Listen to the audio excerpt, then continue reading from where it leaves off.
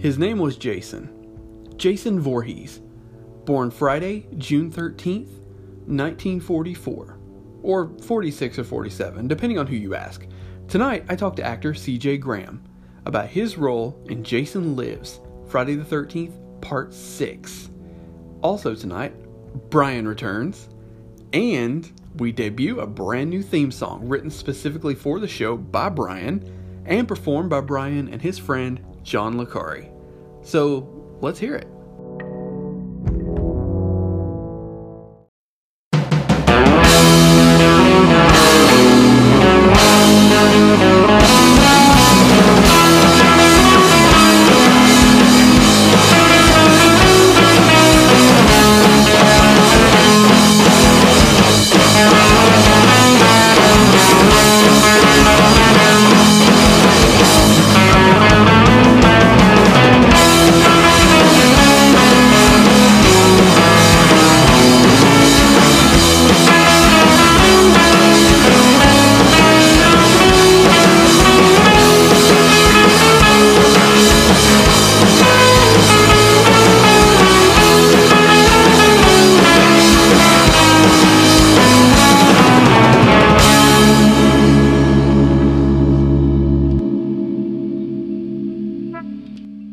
So, how did you get the role of Jason?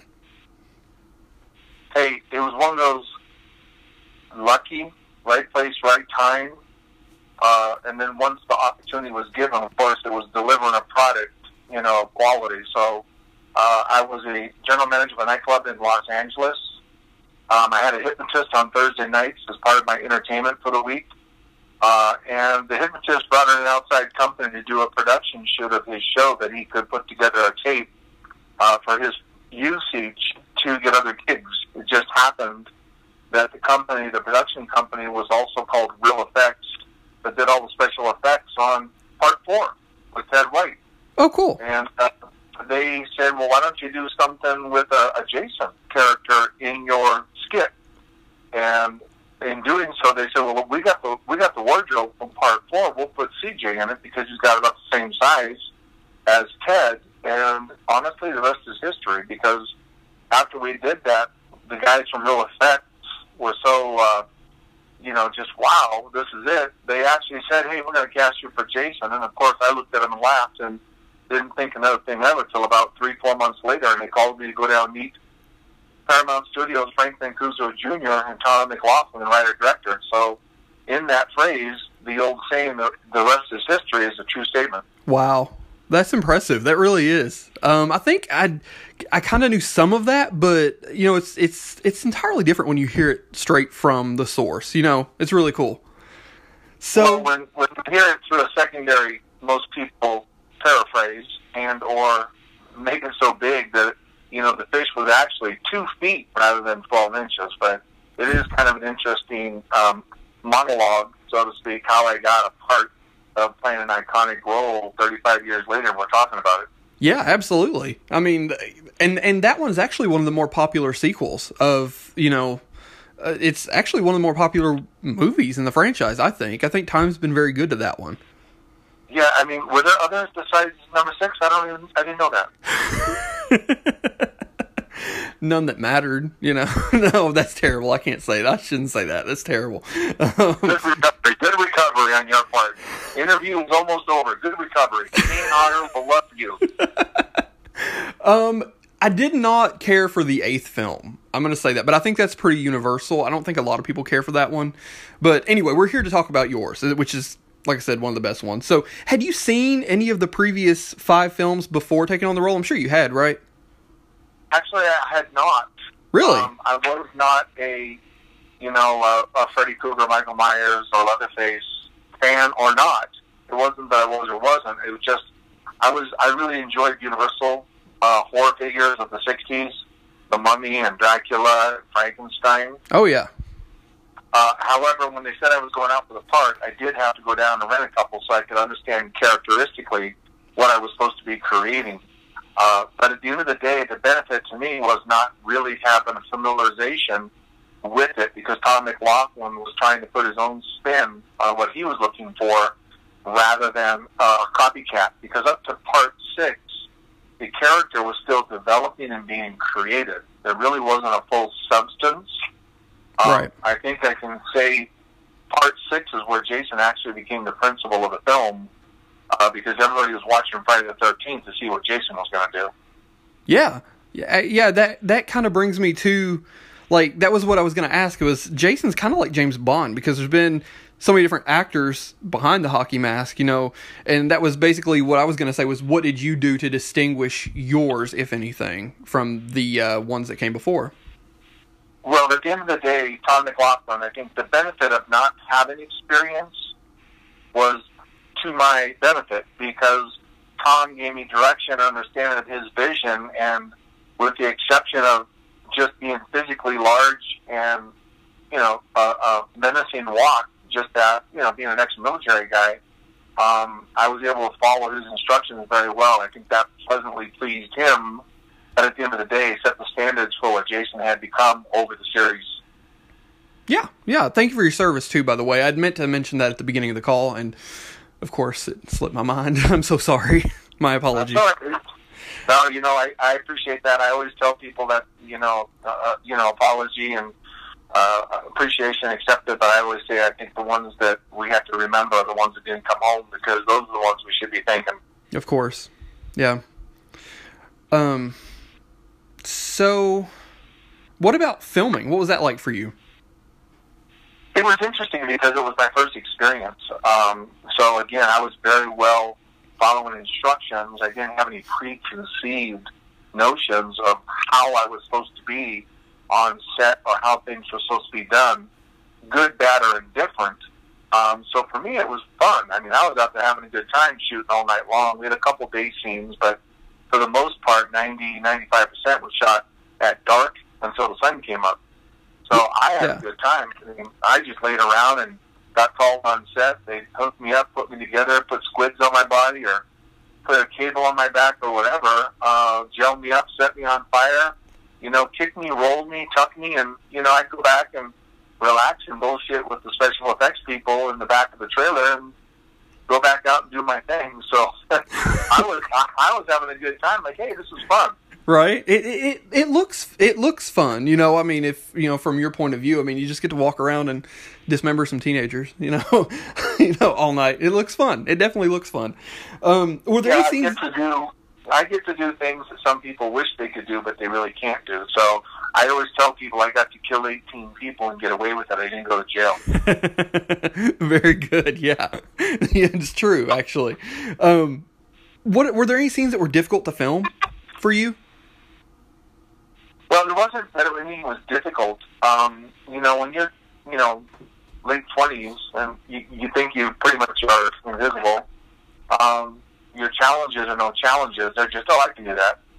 You don't even hesitate or think. There's not even a thought of incompleting the task at hand. So I was more, challenged to say, this is cool, this is fun, and watching the dailies, what would become of the film once it was done, having no idea that we do this in 1986, and, the same year Top Gun and everything came out, and then here we are 36 years later, still talking about it.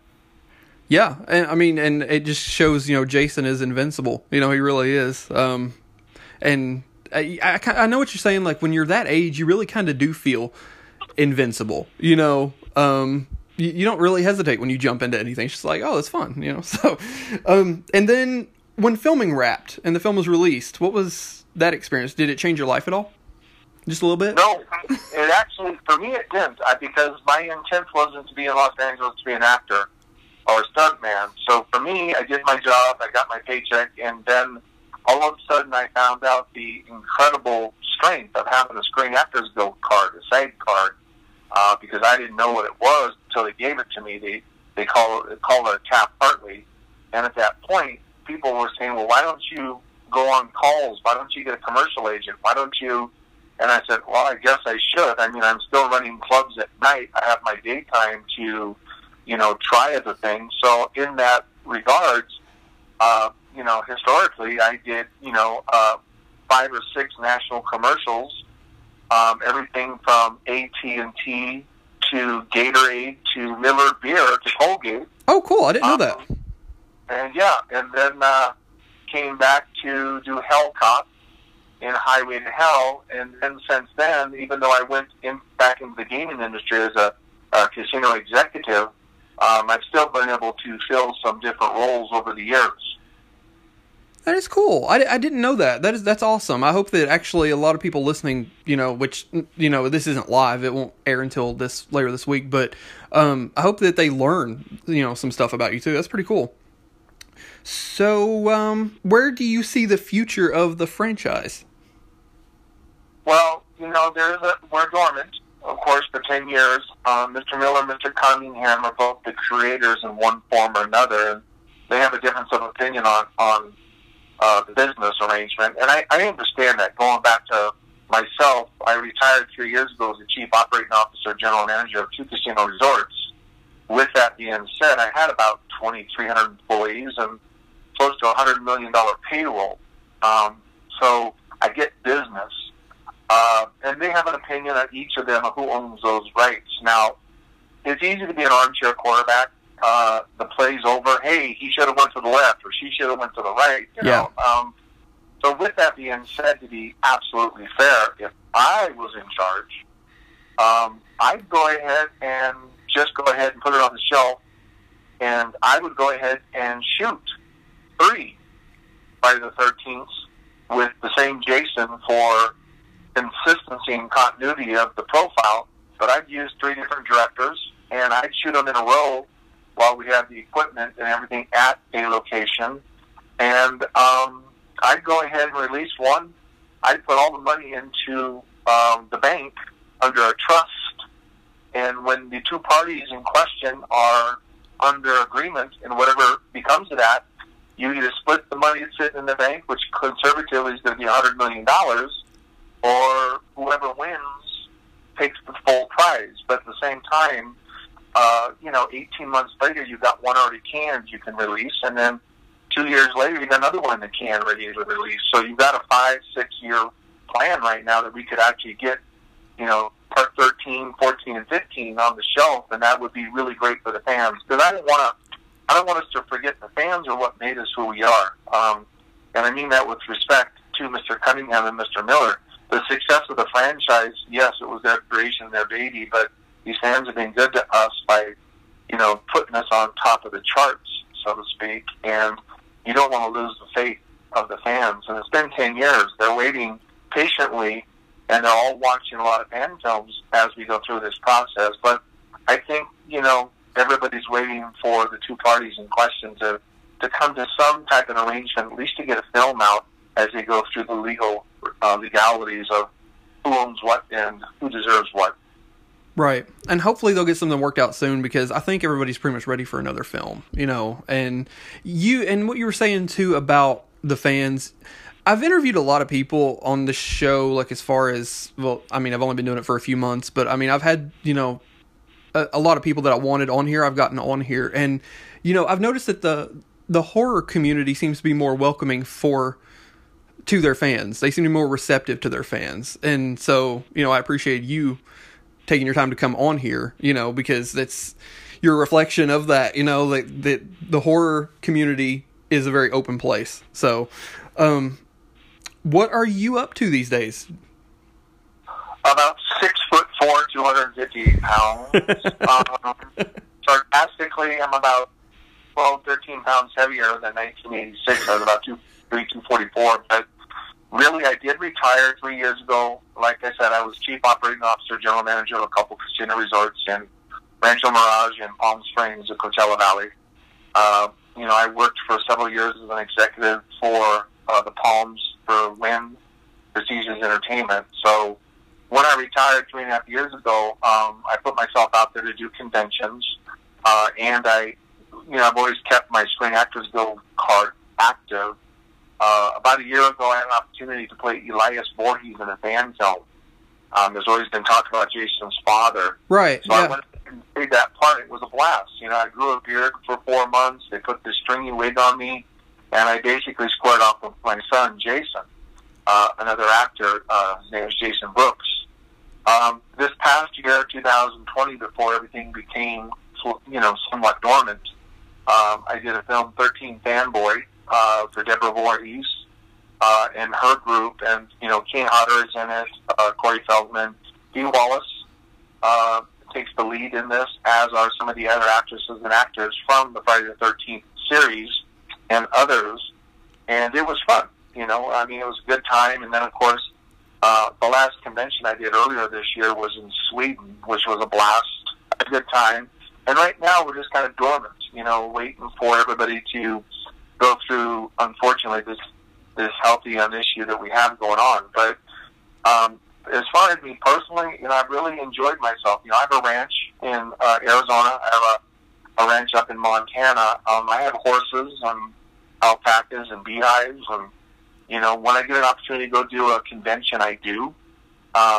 And kind of going full circle with the fans of the horror community. I mean, horror conventions have been going on for 15, 16, 18 years conservatively, and they've been a very strong community. And over the last 5 to 10 years, you've seen a uptick in Comic Cons, the Alabama Comic Con, the Tennessee Comic Con, New York, and Fear Fest, but you go back to the roots. Monster Mania in New Jersey has been around for about 18 years, give or take. You've got a great show, Spooky Empire in Florida, and Texas Frightmare, of course, Lloyd and his people. And then you've got, and they're in Texas, of course, and then you've got the Crypticons, et cetera, around the United States. The great thing is they're actually having us go to Germany to do shows, England to do shows, and as I said earlier, Sweden. So It's been, a huge blessing. The one thing I think, that I really appreciate about playing Jason is, and this is a crazy, funny thing to say, but it's true. If I went to India right now and showed a picture of C.J. Graham, they go, "Who is that?" But if I showed them a picture of Tom Cruise, they go, "Hey, it's Tom Cruise." But if I took the picture of C.J. Graham and flipped it over and showed a picture of the hockey mask, they go, "Jason." Absolutely. And it's kind of interesting because it is an iconic, and it has become iconic. I mean, Mr. Miller and Mr. Cunningham, regardless of the outcome of their differences, got to be proud of creating something that's going to be, it's been around for decades, obviously, but will be around for many decades to come. Definitely. Do you have any last words you want to leave the show with? Well, I think one thing that I always tell people about Friday the 13th Part 6, I always giggle because Kane Hodder did a good job. He really did a great job in his 4, and Derek Mears and Ken and everybody. Kane Hodder's been a great ambassador out there pushing the Friday the 13th, so I think he deserves a shout-out for all the work he's done to keep it active out there over the last 30 years, to be fair. But I will tell you one thing I always say about Part 6. I was lucky. I think it's maybe, if not one of the better ones in the series, maybe the best. I mean, I get to come out like James Bond. I get to come back to life like Frankenstein. I get to wear a Batman utility belt. And I get to have a Hall of Famer rock and roller do the music, Alice Cooper. So I really got lucky in Part 6. So I'm very fortunate that I did Part 6. And we'll look forward to see what happens in Part 13. And we'll see. Thank you for your time, CJ. I appreciate you. My pleasure. My pleasure. Thanks to the fans, and thank you, everybody. Thanks, buddy. Bye. All right, bye-bye. Hey, this is Brian with another movie review. I decided to kinda do something a little bit different this week, and I'm going to be talking about the Xtro Trilogy. For those of you who don't know what the Xtro Trilogy is, they are 3 different science fiction alien movies that came out between 1982 and I think 1985. The thing that I find most unique about this set of trilogies is that all 3 of them are directed by the same director, Harry Brumley Davenport, but they are all completely different from each other. I like Xtro 1 the best because I think it's the most unique, whereas Xtro 2 was just an Alien ripoff and Xtro 3 is kind of a Predator ripoff. But Xtro 1 was made in 1982 and it was actually released by New Line Cinema. Xtro 1 follows a small boy whose father gets abducted when he is very young. When you fast forward to the present time, 1982, you find that the mother has a new boyfriend, and the whole family has kind of moved on from the father disappearing. They do not know that he was abducted by aliens. Only the boy kind of remembers this. Soon after we learn all of this, the father actually comes back from outer space in the form of an alien. Now, there's a very graphic scene of the alien impregnating a lady in the house, and then the lady gives birth to a full-grown man, which is a pretty insane scene, seeing a full-grown man coming out of some lady's vagina.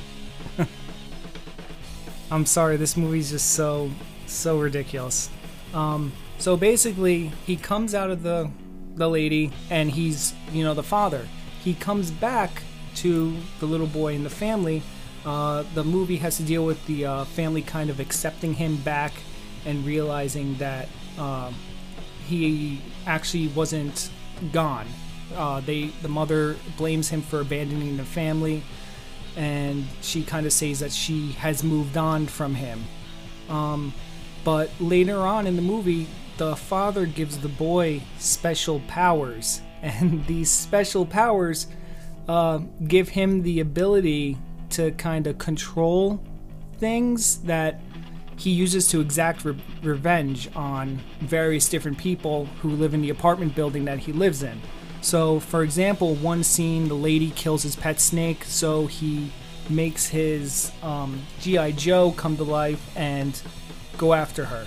Another scene, there's a panther in it, and the panther goes and kills someone. And there's tons of these ridiculous kind of sight gags, like a little clown turns into a real person. But what I really like best about Xtro, the first one especially, is the special effects. I think that the alien in the beginning, the alien design, although it's just a man in a costume, it's very well done. And I think the alien was actually played by a contortionist, so it could walk the way it walked. Later on in the movie, a lot of the special effects then are kind of cool also, but it does get kind of silly with, the boy being able to control things and turn things into real life and kind of exact his revenge on that. I highly recommend this movie like I do any other movie I review. If you have a strong stomach and don't mind seeing, someone give birth to a full-grown man, check it out. It's not disappointing. It's not the best movie, but I think it's very entertaining, especially if you have a group of friends.